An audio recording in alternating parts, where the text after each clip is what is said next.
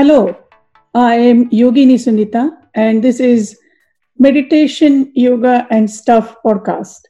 I believe my dharma or my life's purpose is to share my understanding of meditation, yoga, and Ayurveda, holistic healing science of India. I make these amazing wisdoms accessible and adaptable for present times. So let's start. Welcome, everyone. I'm so happy that you're here today and listening to this podcast. Today, we're going to talk about yoga and Ayurveda and what is the connection and what is this all about. So, you may have heard about yoga. Yoga is a path of enlightenment. And on this path, there are 8 limbs. And I have done podcast on 8 limbs. So if you're curious about it, have a listen. And these 8 limbs are all help us to guide towards moving towards enlightenment. You may have come across yoga asana practices, yoga classes, things like that. And so that's in modern world, when we say yoga, usually the asana or physical movement come in the mind. That's a really tiny part of yoga. Yoga is very deep and the wisdom of yoga is profound. And then we are talking about Ayurveda. Again, you may have heard about this, you may have not heard about it. So Ayurveda is healing science of India. And I have again done a podcast on that. So I have a listen to that as well. And this healing science of India it's a holistic science and it is a medical science. For example, there is from surgery to, astrology to everything. So because in Ayurveda it's believed that we are unique fingerprint of divine and we are also very multifaceted being. So Ayurveda looks at us from all angles. And in Ayurveda prevention is the key. Ayurveda looks at rhythms of the nature, rhythms of our system. And Ayurveda also is a profound science. It talks about doshas, your Ayurvedic constitution. So how yoga and Ayurveda is related? Yoga and Ayurveda, we can call it like a sister branches. Yoga philosophy, especially Patanjali's Yoga Sutra, and Ayurveda comes from same philosophy, which is Sankhya philosophy. The word Sankhya in Sanskrit means literally numbers. But here we're going to decode the Sankhya philosophy. So Sankhya philosophy, basically you may have heard about Big Bang Theory, not the TV serial, about the theory of the beginning of the universe. So it was believed that there was a big sound and that sound created this universe. So Sankhya philosophy go even further. Sankhya philosophy talks about the logic behind this sound and what sound it is. And the sages or the ancient beings learn this through going inwards. They learn it through meditation. They learn that the universe has sounds. And they learn that the wisdom of the universe through meditation. So according to Sankhya philosophy, Purusha or divine or consciousness had a thought that I want to be many. Why? We don't know that. But it had the thought. Now, consciousness is complete stillness. It does not do anything. So as soon as consciousness had this thought, the creative principle of consciousness emerged. And that's called Prakruti according to Sankhya philosophy. This creative principle then started to work on, it is, Purusha and Prakruti is 2 sides of the same coin. We cannot separate that. And yet we are saying that it's separation. So this Prakruti then started creating the universe, and the universe, when the separation happened, there was a big bang. And this big bang, according to Sankhya philosophy, the sound was Om.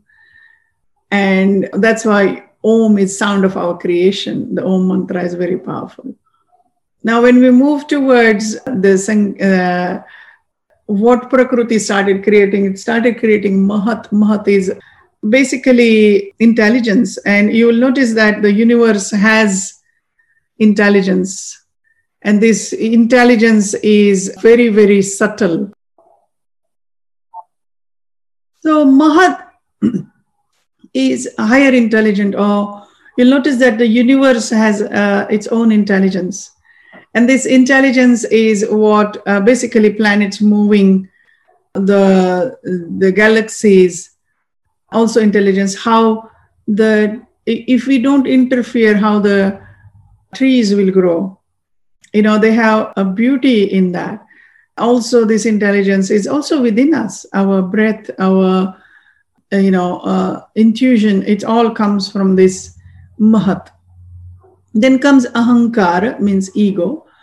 So according to the Sankhya philosophy, the Ahankar gives us our shape, in a sense that each and every cell in our system has its own ego, and that tells that cell to hold that shape.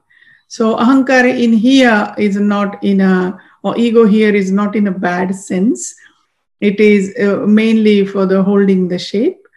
And then comes from that, after that comes 3 qualities. So 3 qualities of this universe is purity or sattva, rajas is movement, and tamas is inertia. We need to function in this world, we need all these 3 qualities. These are the qualities which exist. I look at it in this way, that the movement and the inertia or non-movement is, when it is balanced, then it becomes the purity or sattva. So let me explain a little bit. If we are moving too much, it may not do good for our system. But if we move right amount for our system, then it does wonders. Similarly, if we do not move and rest constantly, constant rest is not good. So that balance of correct movements and correct rest will create a positive vibration, which becomes your sattva. Similarly, or purity in this sense, or balanced state, I should say. Now, sattva also in relation to the food, for example. So if you are eating the food which is very spicy, maybe it is heating your system, so that food can topple the rajas, the guna in your system. If you eat heavy food, like that food which goes in your stomach and sit like brick and doesn't digest for some time, then that is going to create lethargy or heaviness in your system. So what if we have, for example, food which is going to give you energy for movement, as well as give you rest when you need that. So that kind of food then comes under sattva or balanced state. So sattva, and you'll notice that we have all these states in the nature. So from nature point of view, for example, if in the state of seed, the plant in the state of seed is in tamasic state.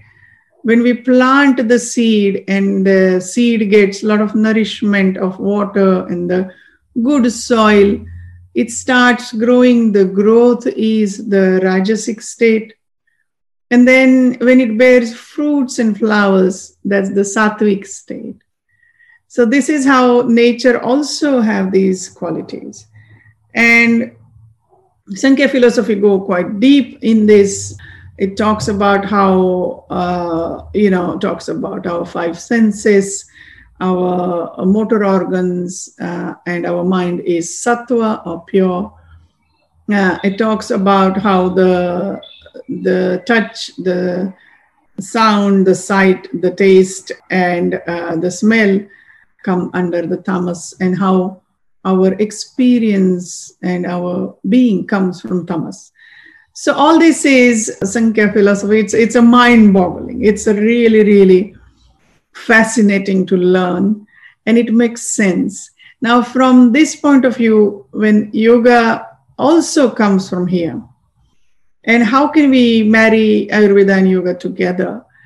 So we can start noticing that, okay, what practices are going to move me towards the sattvic state? Because from yogic point of view, we are moving towards enlightenment. And what is enlightenment is coming to this balanced state, the state of sattva. So we constantly then start tuning into that, what gives me that peace of the mind, what gives me that amazing energy, at the same time, what gives me practices which take me to stillness as well.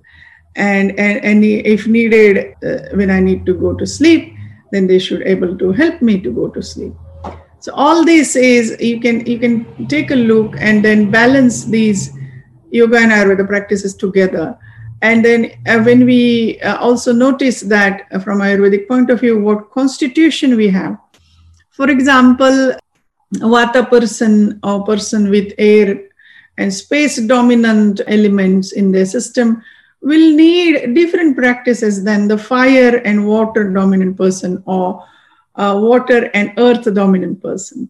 So this is where we can understand the Ayurvedic point of view, and then that helps us to go deeper into what practices we can do for ourselves. If you're interested in this, I have created a program called Yoga and Ayurveda Sadhana.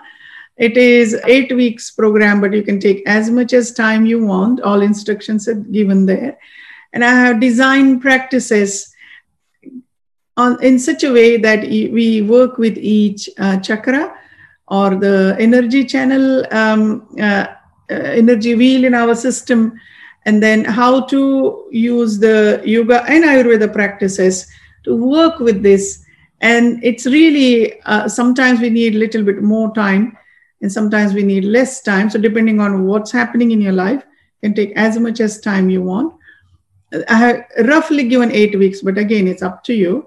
And then you take these practices and you take them into your day-to-day life.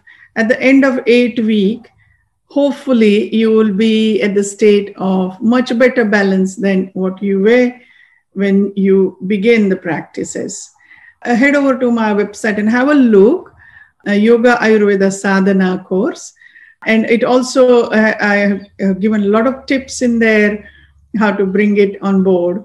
Feel free to share with your family. It's a really, really beautiful way to really invite your loved ones also to take deeper on their journey. So I hope you enjoyed today's podcast. Head over to sunitayoga.com, and Yoga and Ayurveda Sadhana is the course I was talking about. Also, there is a dosha quiz on my website, so have a look at that. That will help you to understand your constitution. And thank you for joining me today. And don't forget to subscribe. Thank you very much.